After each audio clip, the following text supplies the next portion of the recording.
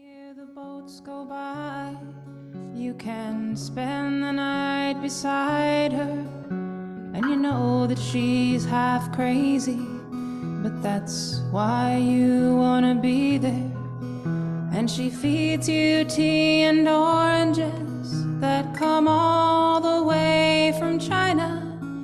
And just when you mean to tell her that you have no love to give her, then she gets you on her wavelength, and she lets the river answer that you've always been her lover.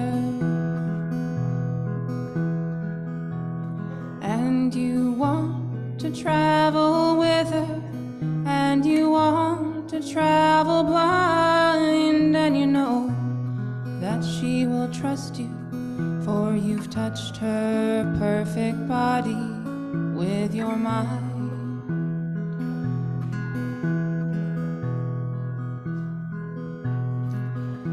And Jesus was a sailor when he walked upon the water, and he spent a long time watching from his lonely wooden tower. And when he knew for certain only drowning men could see him, he said, all men will be sailors then, until the sea shall free them. But he himself was broken long before the sky would open. Forsaken, almost human, he sank beneath your wisdom like a stone.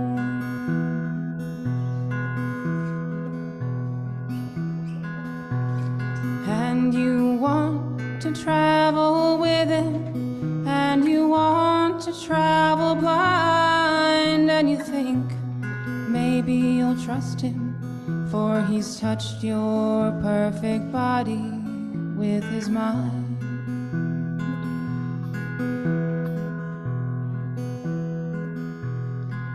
Now Suzanne takes your hand, and she leads you to the river. She is wearing rags and feathers from Salvation Army counters, and the sun pours down like honey on Our Lady of the Harbor. And she shows you where to look among the garbage and the flowers. There are heroes in the seaweed, there are children in the morning. They are leaning out for love, and they will lean that way forever, while Suzanne holds the mirror. And you want to travel with her, and you want to travel blind, and you know that you can trust her, for she's touched your perfect body with her mind.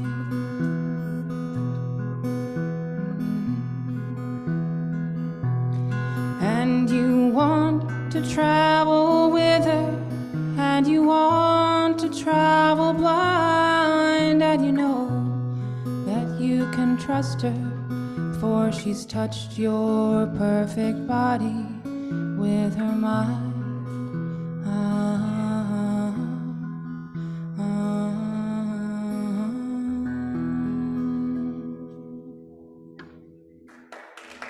Thank you. That's a tune by Leonard Cohen.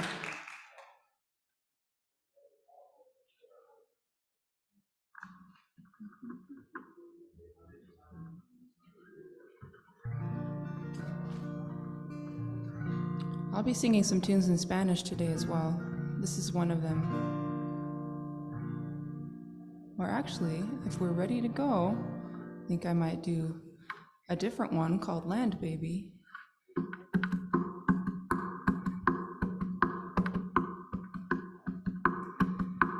I wrote this song when I was living in San Francisco, and I had lots of friends who loved to go to the ocean every weekend. And I'm from New Mexico, so I didn't quite understand the ocean. I thought it was big and scary, and I couldn't see myself getting into it. It was really cold, of course.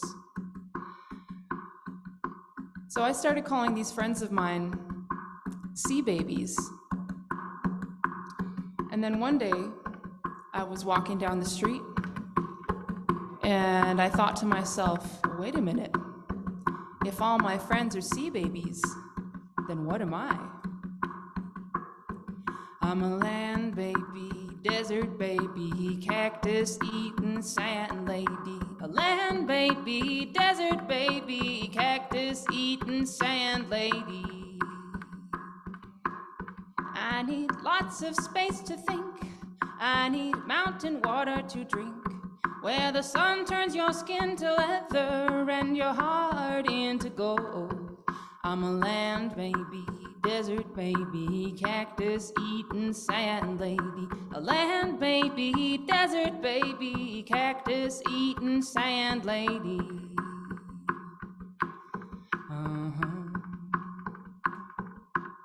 Things move a little slower in land time, in land time. 1 or 2 millennia is the passing of the tide. I'm a land baby, desert baby, cactus-eating sand lady. A land baby, desert baby, cactus-eating sand lady. Yeah, I'm a cactus-eating sand lady. I'm a desert baby.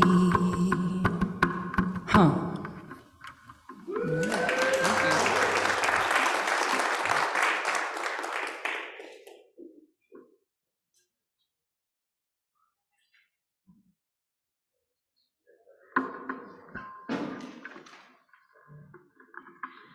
Out of depths unknown, the spark of life ignites, and we are born. We enter a world, a universe, not of our making. Our lives unfold in mystery and wonder. Questions abound, for which there are no definite answers. And so we gather in community to seek in one another assurance and recognition, compassion and strength. We gather in community to be reminded of what is most ultimate and what is most sacred. In the spirit of searching and of reverence, come, let us worship together.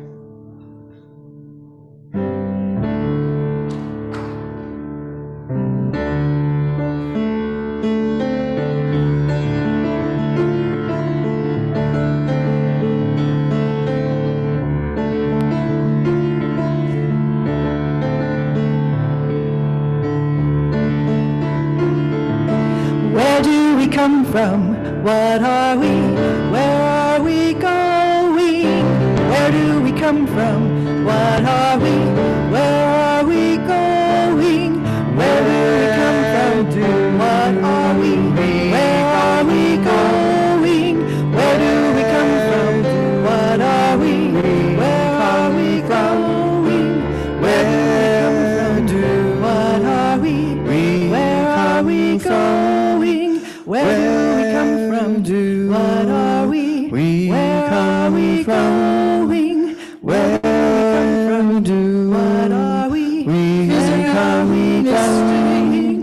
Where do we come from? Mystery. What are we? Where are we going? Where do we are we? Where are we going? Where do we come from? What are we?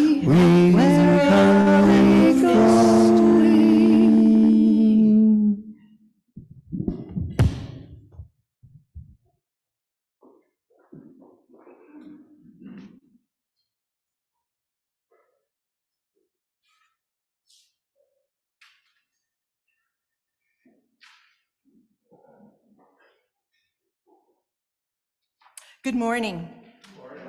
And welcome to everyone. Welcome to those joining through Zoom, and those in the social hall and the family room across from the sanctuary, as well as everyone who's joining us for the first time today. We're so glad you could all be with us here this morning in our multi-generational service, where people of all ages are welcome to stay here in the sanctuary throughout the whole service, where the small noises we all make, like coughs, sneezes, paper shuffles, don't bother us as we join in a community worship. Here at First Unitarian, we are working to build a diverse, multicultural, beloved community, and we are so glad you are here to be a part of it. Today, we have Tori Meir with us. She's a worship leader in training. Thanks, Tori. We're so glad to have you on the team.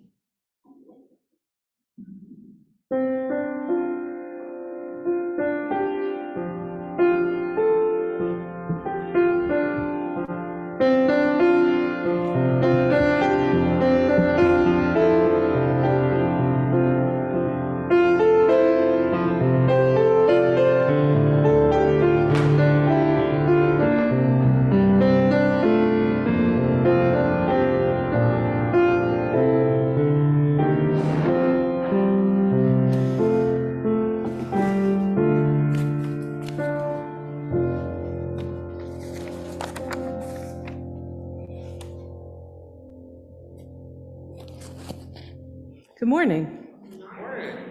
I'm Mia Noren. I'm Director of Religious Education here at First Unitarian, and I have my story box with me today. A story box is a great tool for telling stories, and I have one to share with you. So this old story has been told and retold for many, many years, and we're not quite sure where it comes from, but most seem to think it comes from the country of Azerbaijan, that area. Oh.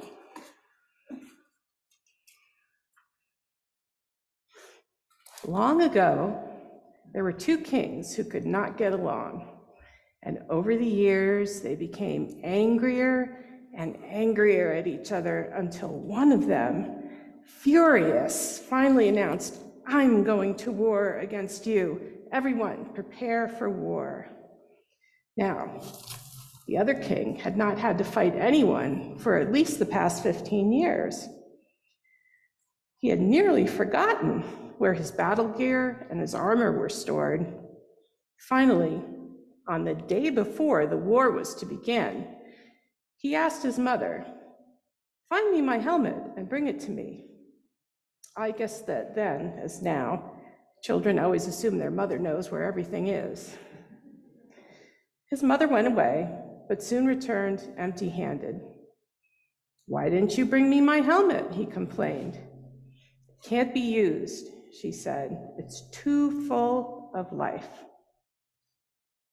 Well, that sounds weird. That's a funny thing to say. What do you think? What could be the meaning? Well, the king, too, was surprised and also a little confused. And so he went to go find the helmet himself, but his mother stood in front of him, blocking his path. "Please, please, don't even touch the helmet," she begged. "But mother, I am king. How can a king go into battle without his helmet?" So his mother told him what she had seen. Mother Dove has built a nest inside your helmet. Inside the nest are 3 tiny baby doves.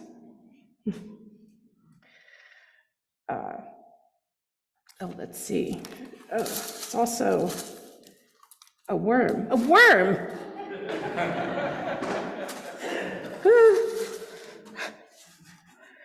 I guess that Mother Dove is doing a good job feeding her babies.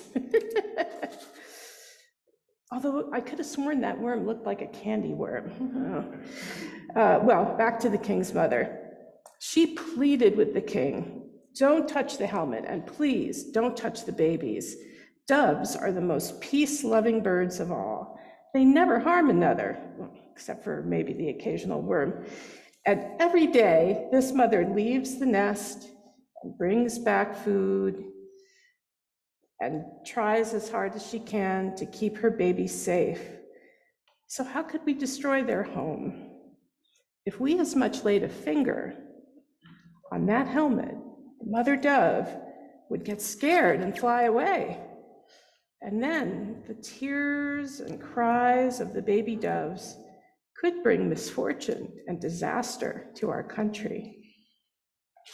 This time, son, why don't you go to war without your helmet? Well, the king listened. He was sure he would come to serious harm without his helmet, but on the other hand, his mother was known far and wide as a very wise woman, and so he decided to go to battle bareheaded. A king without a helmet. The sight amazed the other kings so much that he took a white flag and rode over to the helmetless king's side to ask, "Where's your helmet?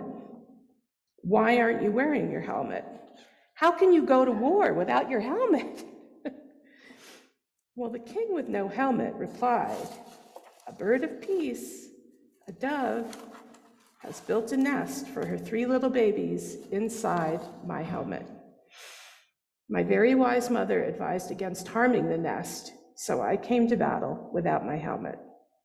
The warring king could not believe his ears, so he sent his advisor to check if these words were really true. The advisor returned and said, "Yes, it's true. There really are little doves nesting inside his helmet." The warring king was astonished. He paused for a moment, then extended his open hand to the helmetless king and said, "Let us make peace together. Let it be forever. You didn't want to destroy even the tiny nest of the mother dove and her 3 babies. How can we then destroy the homes of thousands of people?" And so the 2 kings signed an agreement to keep their peace forever. And from that day forward, the dove became known as the symbol of peace in those lands. Of course, the 2 mothers did all the work, but everlasting peace is a wonder.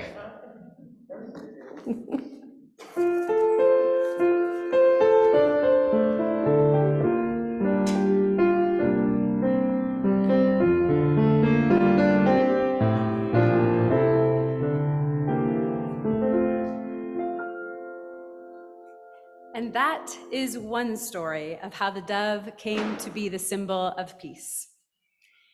As everyone knows, peace can mean many things. And it isn't just about the absence of war or violence.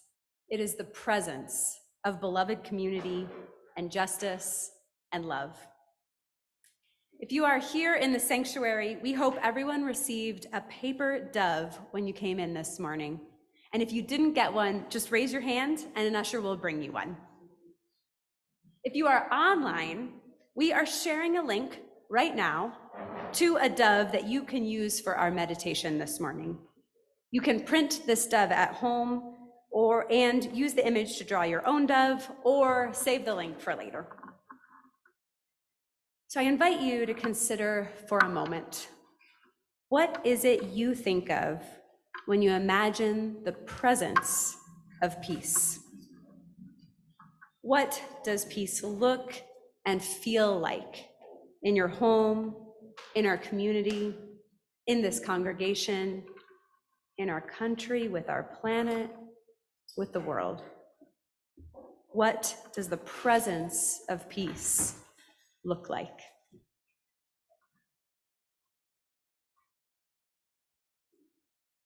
I invite you to think of a hope, a prayer, or a blessing, something that might get us closer to that presence of peace that you wish for in this world, and write it or draw it on your dove. If you are at home, you are invited to write your prayers on your doves at home, or you can share your prayers and blessings in the chat. And our dove scribes will write your messages on a dove at some point and place it on our tree here in the sanctuary. You may write your blessings now.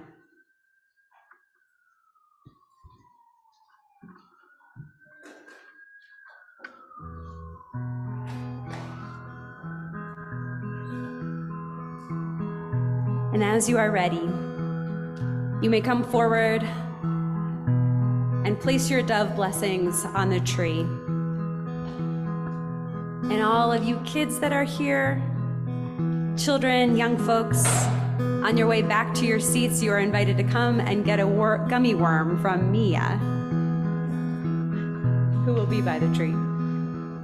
And if you cannot come forward easily and would like, we'd be glad to place the dove on the tree for you. Simply raise your hand when you are ready. Let us bring forward our blessings and prayers of peace.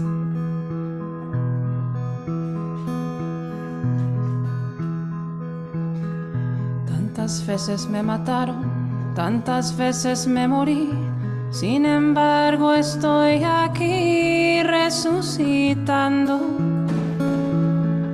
Gracias estoy a la desgracia y a la mano con puñal, porque me mató tan mal. Y seguí cantando, cantando al sol como la cigarra, después de un año bajo la tierra, igual que sobreviviente que vuelve de la guerra.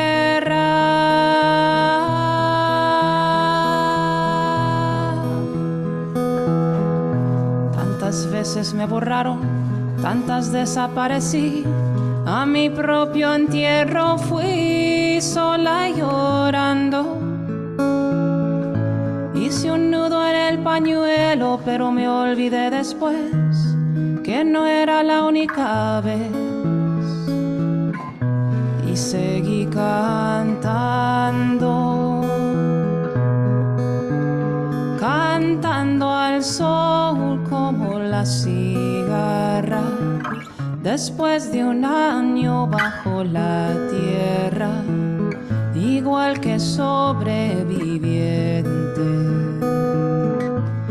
que vuelve de la guerra.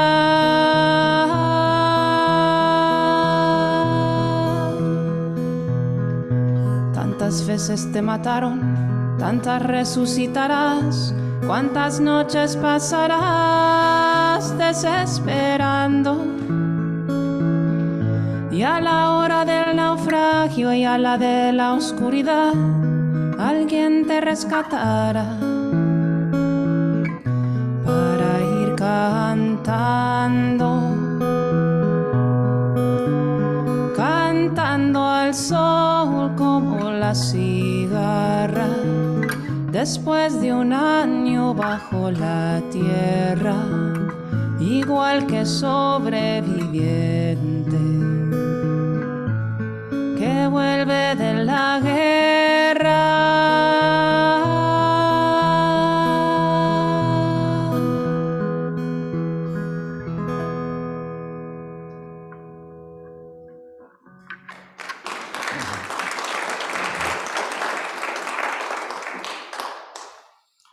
Let us consider what's on our hearts today.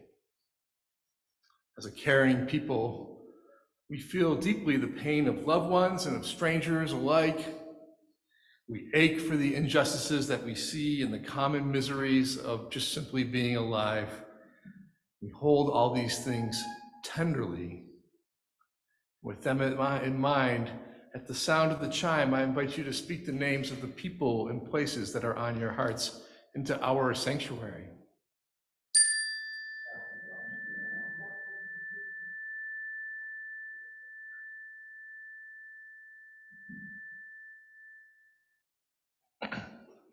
We also pray for Kathy Peterson as she recovers from a broken hip. May her recovery be swift and comfortable. And all of these we lift up to the great powers of healing and renewal known by many names.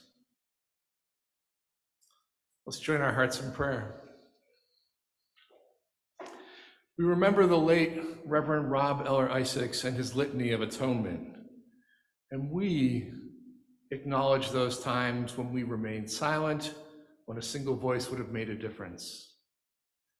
We acknowledge those times when fear kept us from seeing the pain that others feel. We acknowledge the many ways that we allow ourselves to be distracted from the present and disconnected from our bodies.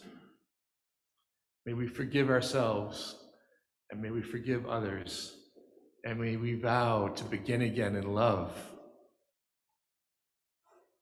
And we give thanks for rain and snow and every kind of precipitation. And in the restful, darkened days of the season, we remember the words of Thomas Merton, who said that we should love winter when the trees say nothing.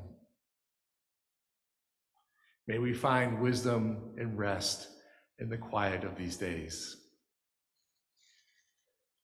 We pray for this beloved congregation as it strives to live into its potential.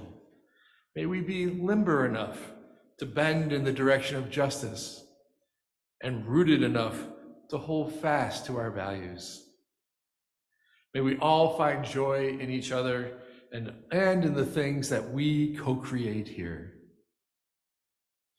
May we receive joy with humility and sorrow with perseverance. May we stay ready to be surprised by the divine showing up in the strangest of ways. And may we all be held in the heart of love. The peace of doves with you.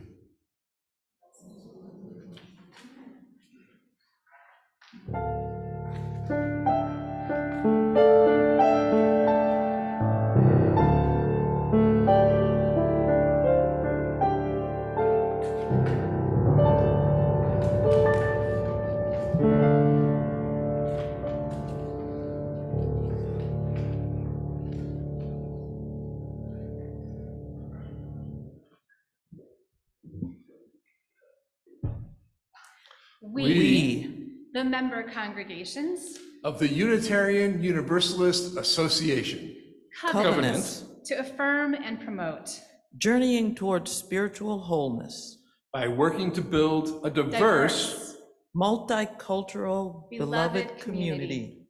Journeying towards spiritual wholeness, we work to build a diverse, multicultural, beloved community. By our actions, by my actions that accountably dismantle racism and other oppressions in ourselves and our institutions. Our actions dismantle racism in our institutions. We covenant to journey together towards spiritual wholeness, to build beloved community, to dismantle racism and other oppressions together.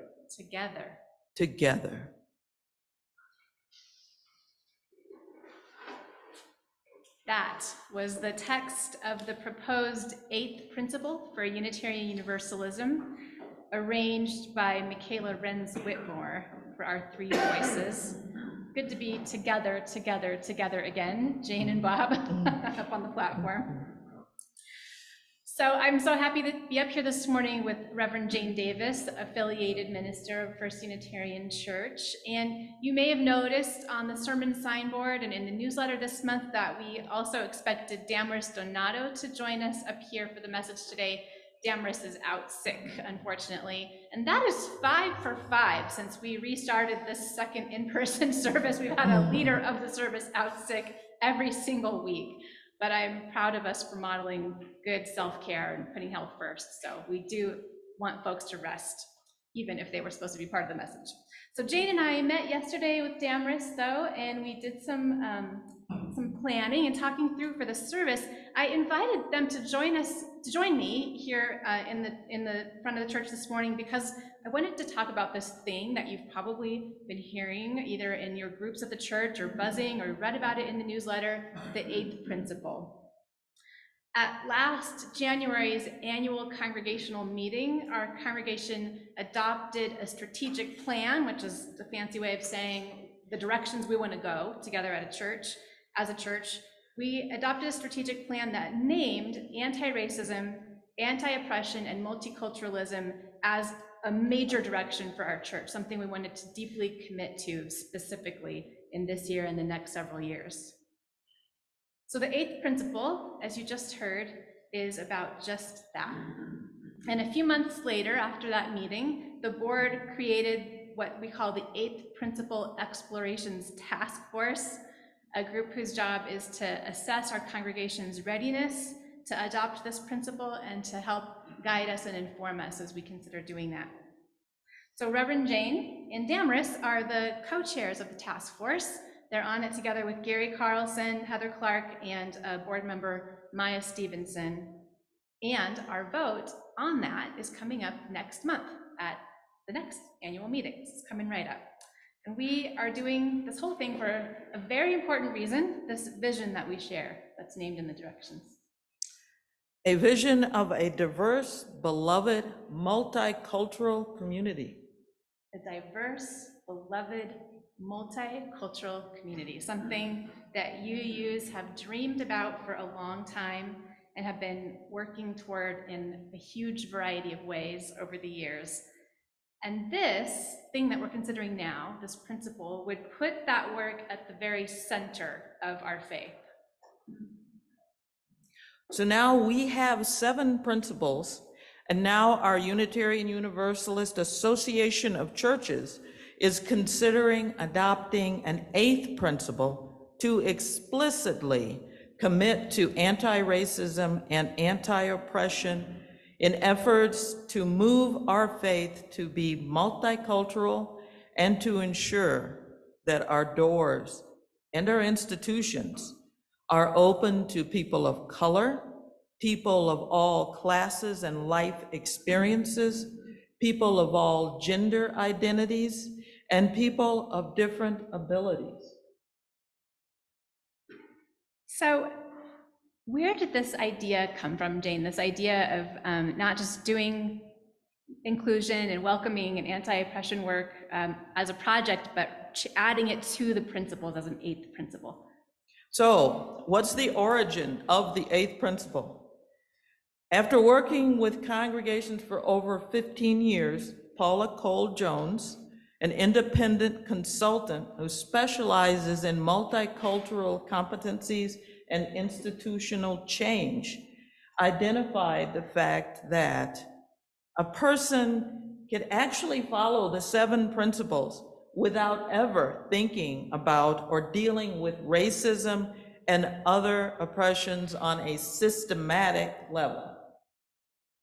She noted that most of our UU congregations are primarily European American in membership, in culture, and in leadership, and that is true even when our church is located in or near diverse communities. She realized that an 8th principle was needed to correct this, and she worked with anti-racist activists to refine it. You can find lots of detail on the 8th Principle UU.org website. So, why are we as a congregation considering adopting an 8th principle? We are doing this to explicitly commit to anti-racism, anti-oppression efforts, to move our congregation to be multicultural and to ensure that our doors are open to people of color, people of all classes and life experiences, people of all gender identities, and people of different physical abilities. These are things I've heard you use long for a lot over the years, all of these things. So what has our congregation been doing about it this year? What has the task force been up to since that vote last January? Okay. Well, our board created a task force known now as the 8th Principle Explorations Task Force. It was created to assess our readiness to adopt this principle and to inform us in this endeavor. The 8th Principle Explorations Task Force was charged with offering learning opportunities about the 8th principle and guiding our congregation in its discernment about where we are in our multicultural journey. So some history. We on the task force, we began implementation of the charge with some team building meetings. We then met for brainstorming sessions where we took into consideration what other UU congregations had done in this effort. We then assembled a plan containing 3 major parts. The first one was to meet with representative groups from the congregation to discuss the 8th principle and to share thoughts, suggestions, concerns. 2, we wanted to provide an opportunity for members to participate in a survey to assess, an assessment that would assess where individuals are in an intercultural developmental continuum. Where, that's a lot of words. Yeah. To where we are in journeying toward our multiculturalism. And then to discuss the results with an assessment administrator trained in this assessment process. We have now progressed to a point where discussions have been held with over 30 representative groups in the congregation. Groups such as the Children's Religious Education Council, the Social Justice Council, the Sunday Explorations Group, and the East Mountain and Socorro satellite branches of this congregation. Also, a large number of congregation members have completed the intercultural development assessment and discussed the outcomes. And we have meetings now scheduled for early January to discuss any and all questions and concerns associated with this process.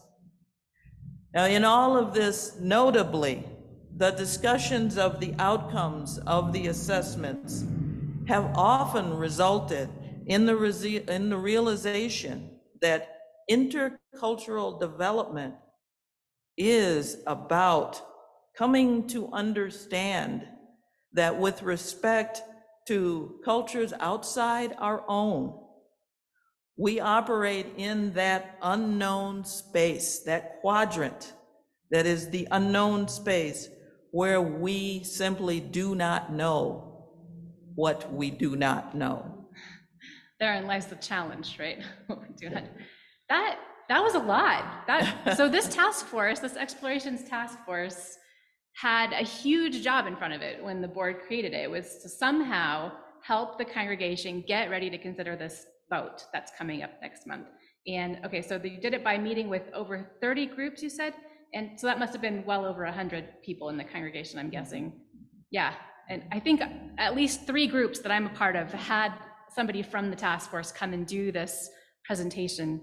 And so lots of people have taken this assessment, what was it called again? The intercultural development assessment. Yes. Inventory assessment. Yes, and I took it as well, and I know that it takes some courage to open yourself up to an assessment like that, something that gives you a snapshot of, you know, where your level of knowledge and familiarity, overestimating, underestimating cultural differences, right? Yeah.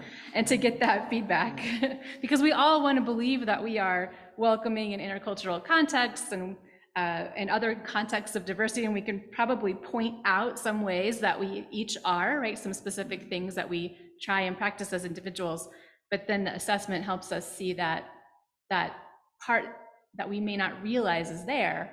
What we don't know, we don't know.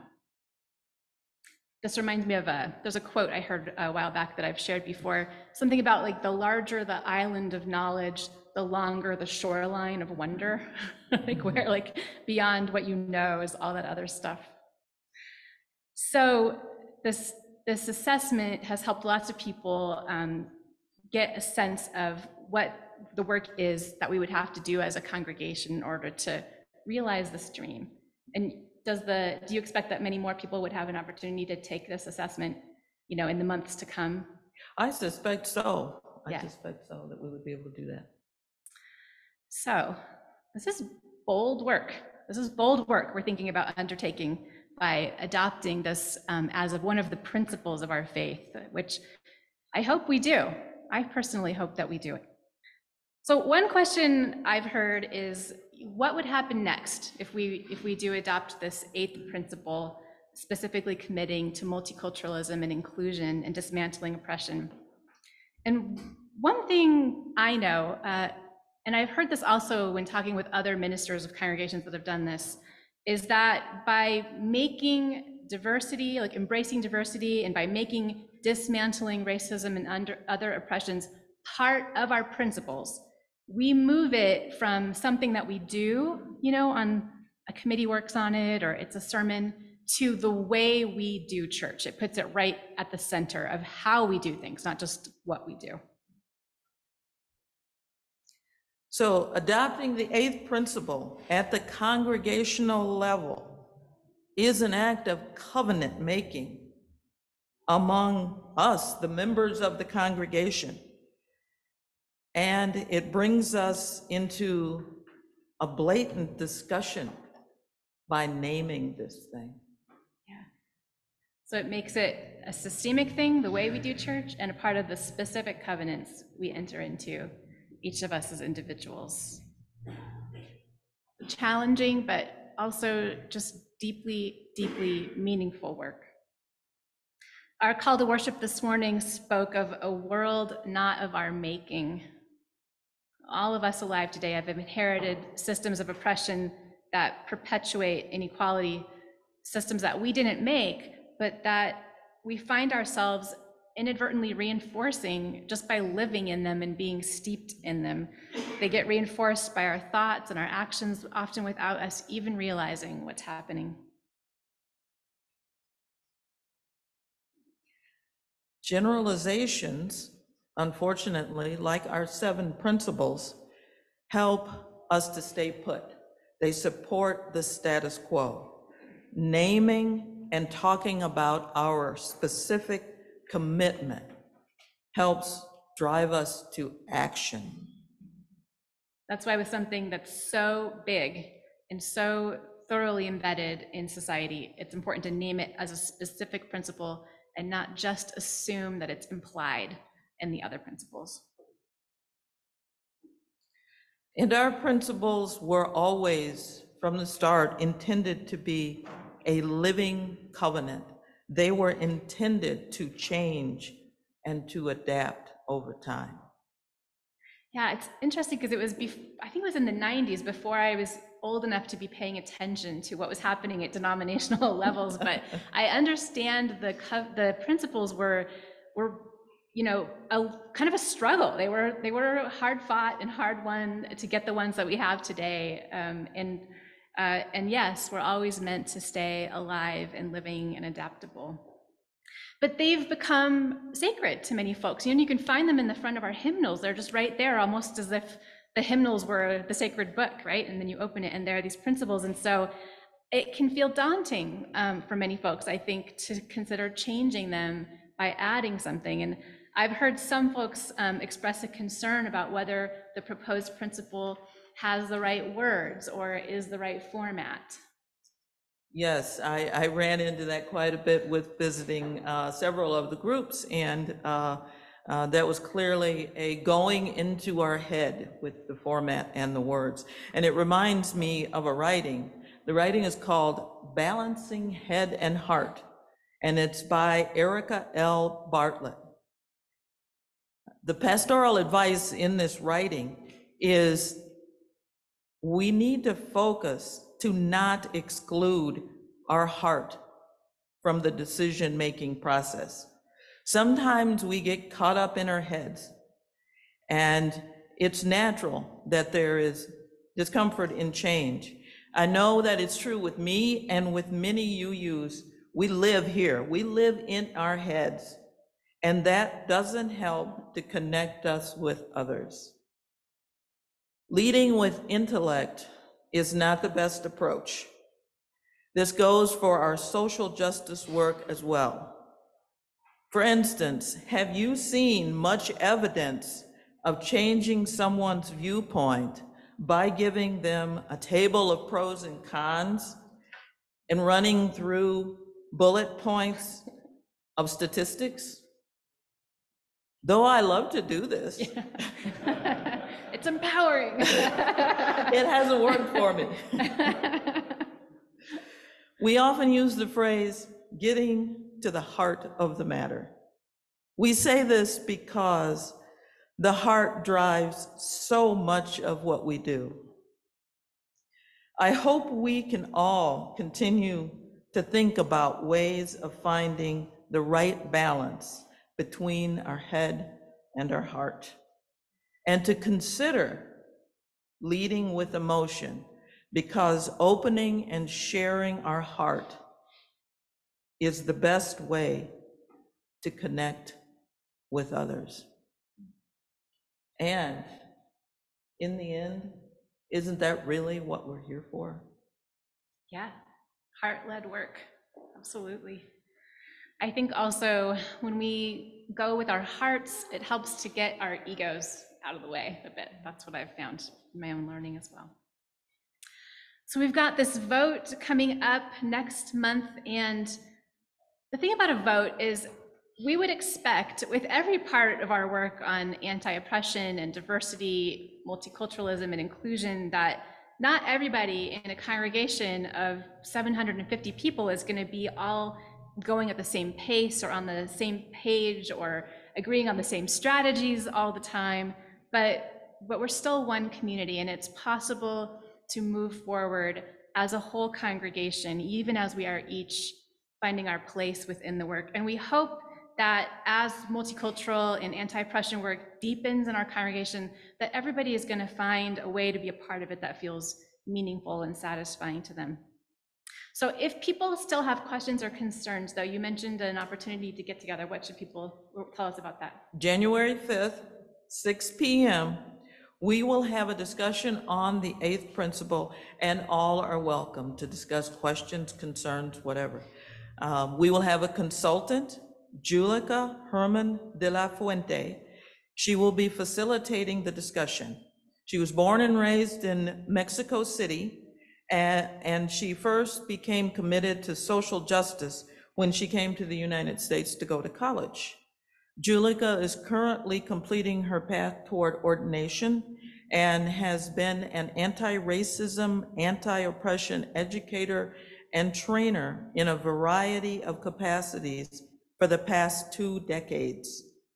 So please come explore with us as we journey toward wholeness in beloved community. January 5th at 6 p.m. And is that on Zoom?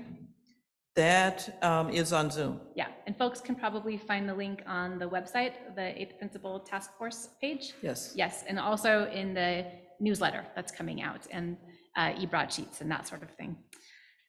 So the annual meeting is going to happen on the last Sunday in January. You're going to hear a lot more about that as we get closer to it. It's in the afternoon. And as we wrap up the message for today, I'm thinking about this month's theological theme of wonder. And specifically, I have witnessed just some incredible transformations in people in our congregation who've taken up this work, people who discovered what they didn't know, who had kind of a world-shaking moment, and who stayed with it, and are expressing their own sense of wonder now at what is before them, and at the feeling of being able to see this thing that causes all of us some deep discomfort in our lives, and has often left us feeling helpless. But now, knowing what they didn't know, they're more empowered to begin to tackle that stuff. I too am in a place of wonder. I wonder what expanses of interpersonal connection are possible, and what we will do and learn together from this courageous step into individual and group vulnerability. I can't wait. Thanks, Jane.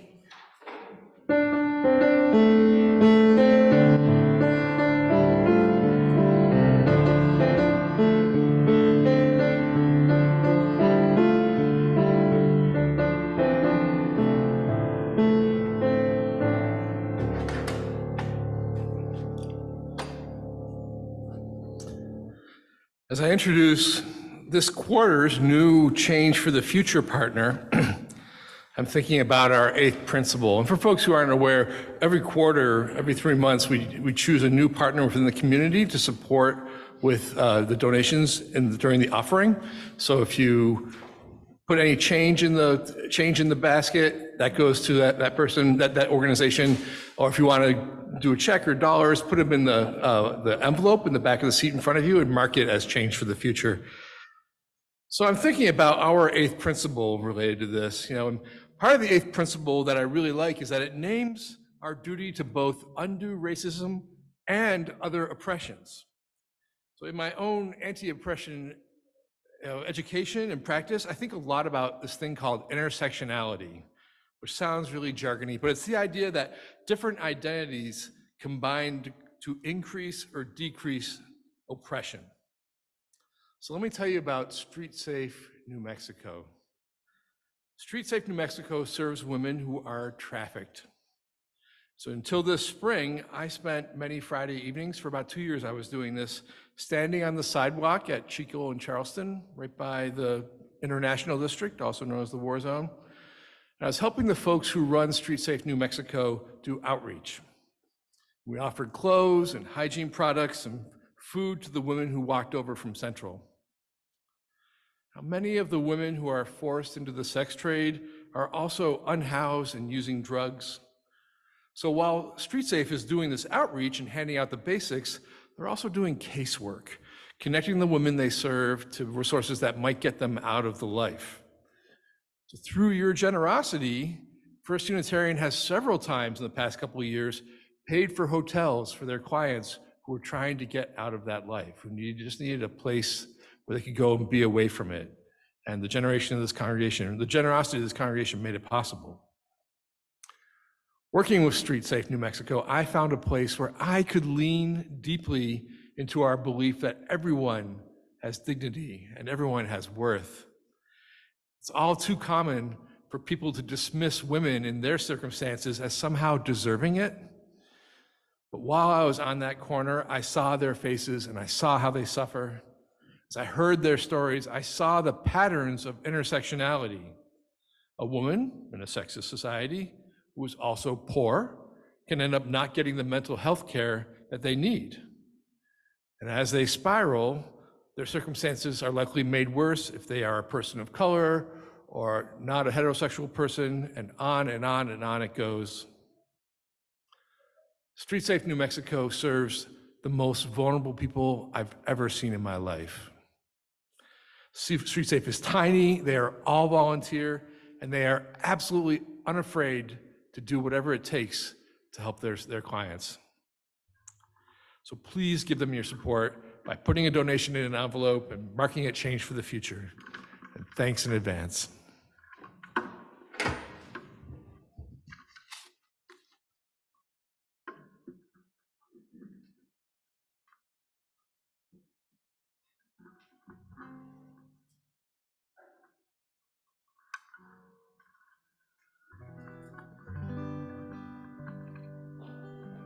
The song is called La Paloma, the Dove, and it's by Los Folkloristas from Chile. I'll do my best to translate during the song. Okay.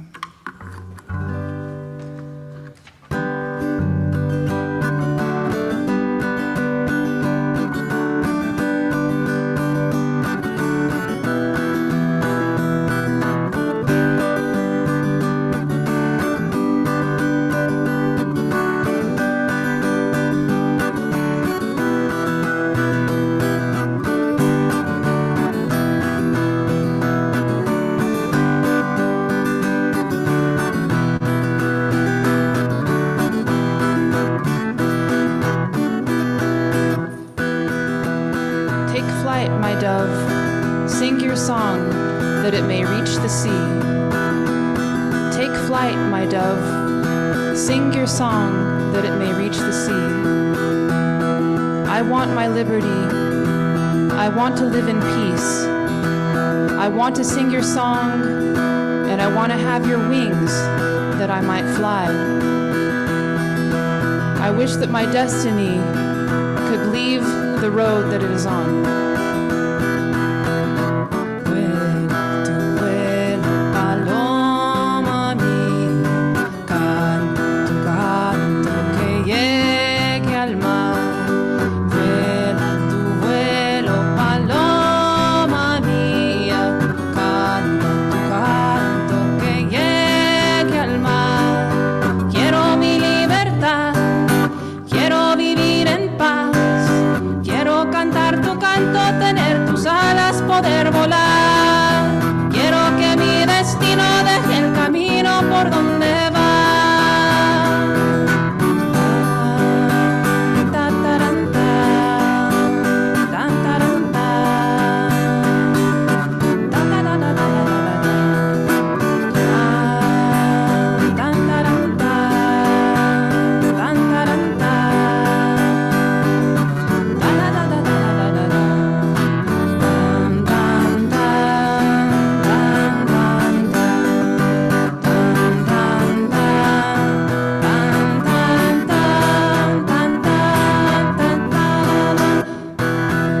Take flight, my dove. Sing your song that it may reach the sea.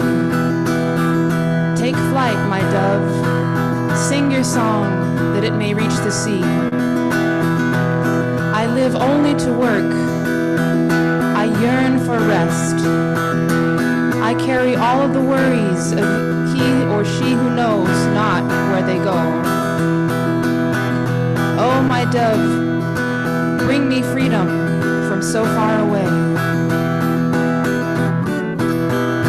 Vuela tu vuelo, paloma mía, canta tu canto que llegue al mar.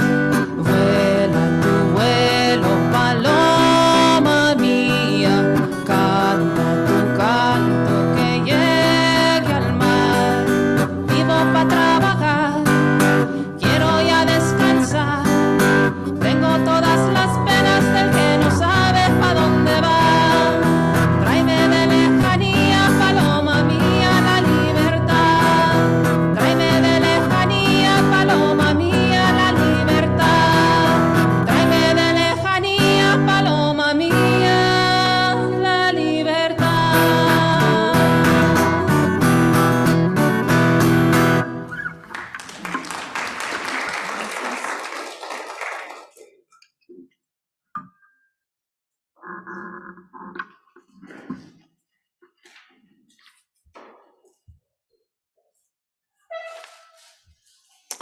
What is generously given is received with gratitude. Thank you on behalf of First Unitarian, and thank you on behalf of Street Safe New Mexico. Good morning. And so I have some invitations for you. So this Wednesday, we will have a Blue December service at 7 p.m. It'll be both in person here in the sanctuary and on Zoom. And to find the Zoom link for that, you go to the website and you use the Wednesday Vespers Zoom link for that service. We will have two Christmas Eve services on Saturday, the 24th at 4 p.m. and 6 p.m. here in person in the sanctuary.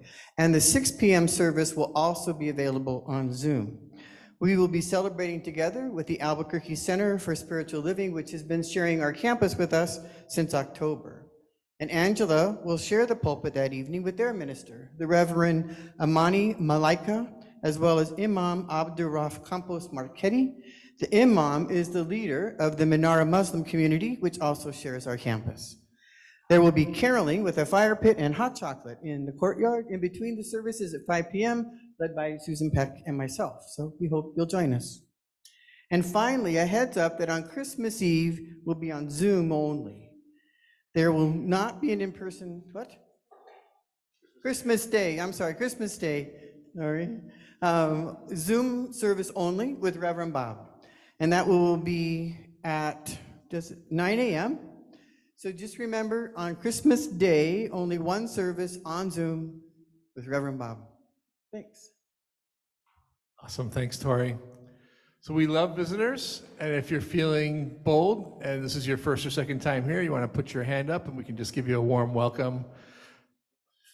All right, oh, we got a bunch of folks. We're so glad you're here. If you haven't already, check out the membership table. We're really glad. And they're actually, the sanctuary may feel a little empty, but there are actually 130 people at this service right now, because 90 folks, last time I looked, are on Zoom.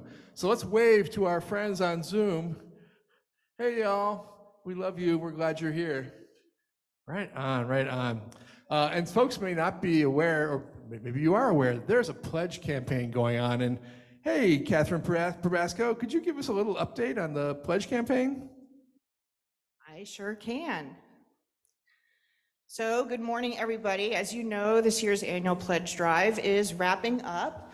And as usual, we're a little shy of our budget goal. So I'm here today to ask for volunteers to help pull together a couple of alternative fundraising options. First, see, we're looking at a supplemental bake sale, right? And all you, is that right? Yeah, that's right. All you bakers out there, we need 308,654 Rice Krispie treats to close the gap. Please package them individually. And if anyone can also find us 300,000 people who want to buy Rice Krispie treats, please let the church office know. If the bake sale doesn't put us over the top, we'll also be holding an old-fashioned car wash. So plan to take a shift on a brisk January Saturday by doing a polar bear car wash in the middle of winter. We won't have to compete with the local high school teams who will wisely be staying indoors. We will need to wash approximately 800 cars that day, so please bring your own bikini, sponge, and towel. If you're unable or unwilling to participate in these alternative activities, please make sure you submit your pledge for 2023 today. And if you have already submitted your pledge, we thank you for your generosity. Thanks, Catherine. Don't you love Rice Krispies treats? I invite everyone to rise and body your spirit for our peace greeting. Placing one hand on our heart, extending the other hand out, make eye contact with your community.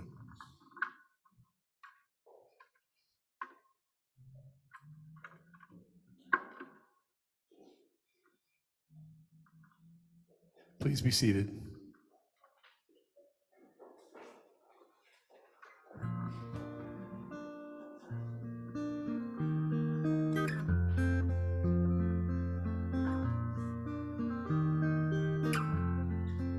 This is a song about friendship. You may have also heard it before. It's by Jose Fernandez Diaz, musical adaptation by Pete Seeger, Julian Orbon. It's based on a poem by Jose Marti. It's called Guantanamera. So if you'd like to sing along, we can practice the chorus. Okay? Guantanamera, Guajira Guantanamera, Guantanamera, Guajira Guantanamera. That's it. It says, I am a humble being. I come from the land where the palms grow. I am a humble being. I come from the land where the palms grow. And before I pass away from this world, I want to share the verses from my soul. Yo soy un hombre sincero, de donde crece la palma. Yo soy un hombre sincero, de donde crece la palma. Y antes de morir, me quiero echar mis versos al alma. Guantanamera, Guajira Guantanamera,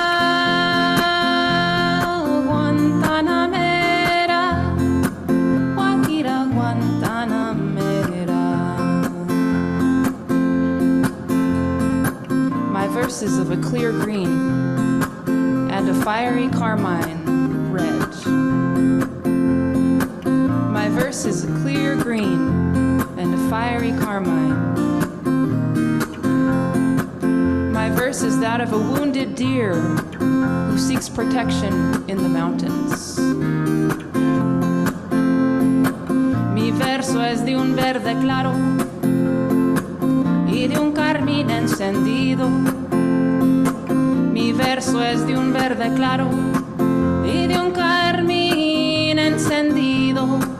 Mi verso es de un ciervo herido que busca en el monte amparo.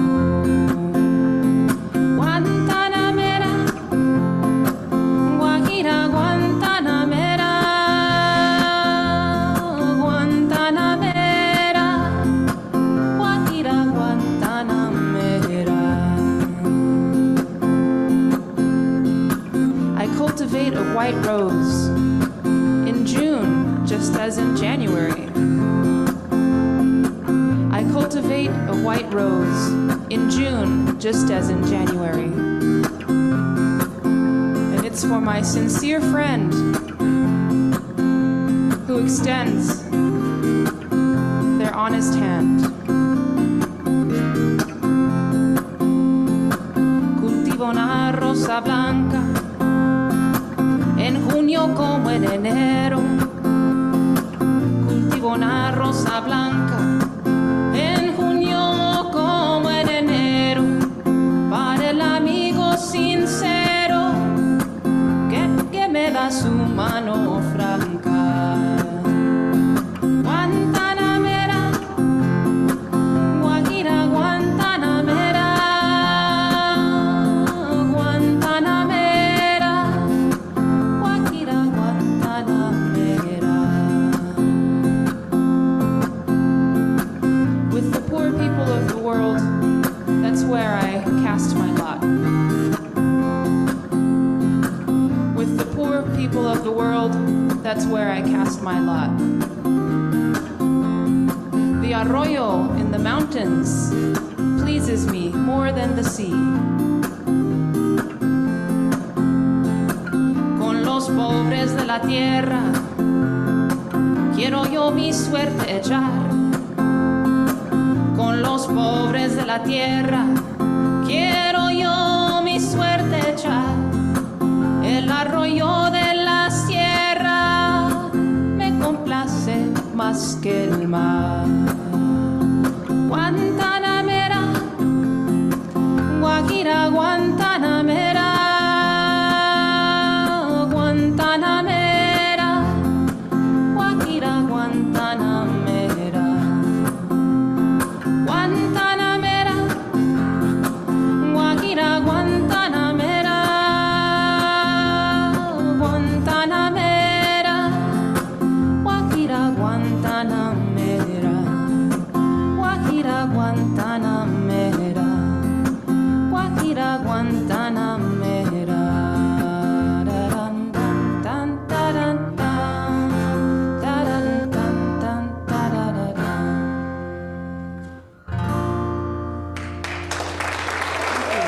Gracias. Thank you for singing. Go in peace, friends, and may love bless you and keep you until we're gathered again. Blessed be.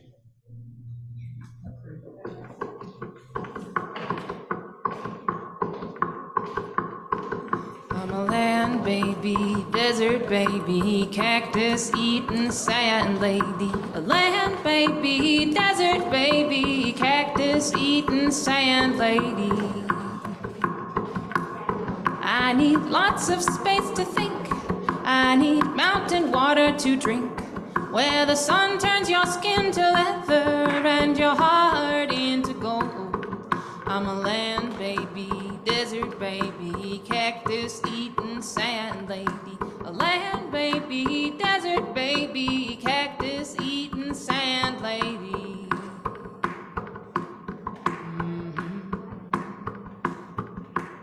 Things move a little slower in land time, in land time. 1 or 2 millennia is the passing of the tide. I'm a land baby. baby, desert baby, cactus eating sand lady. A land baby, desert baby, cactus eating sand lady.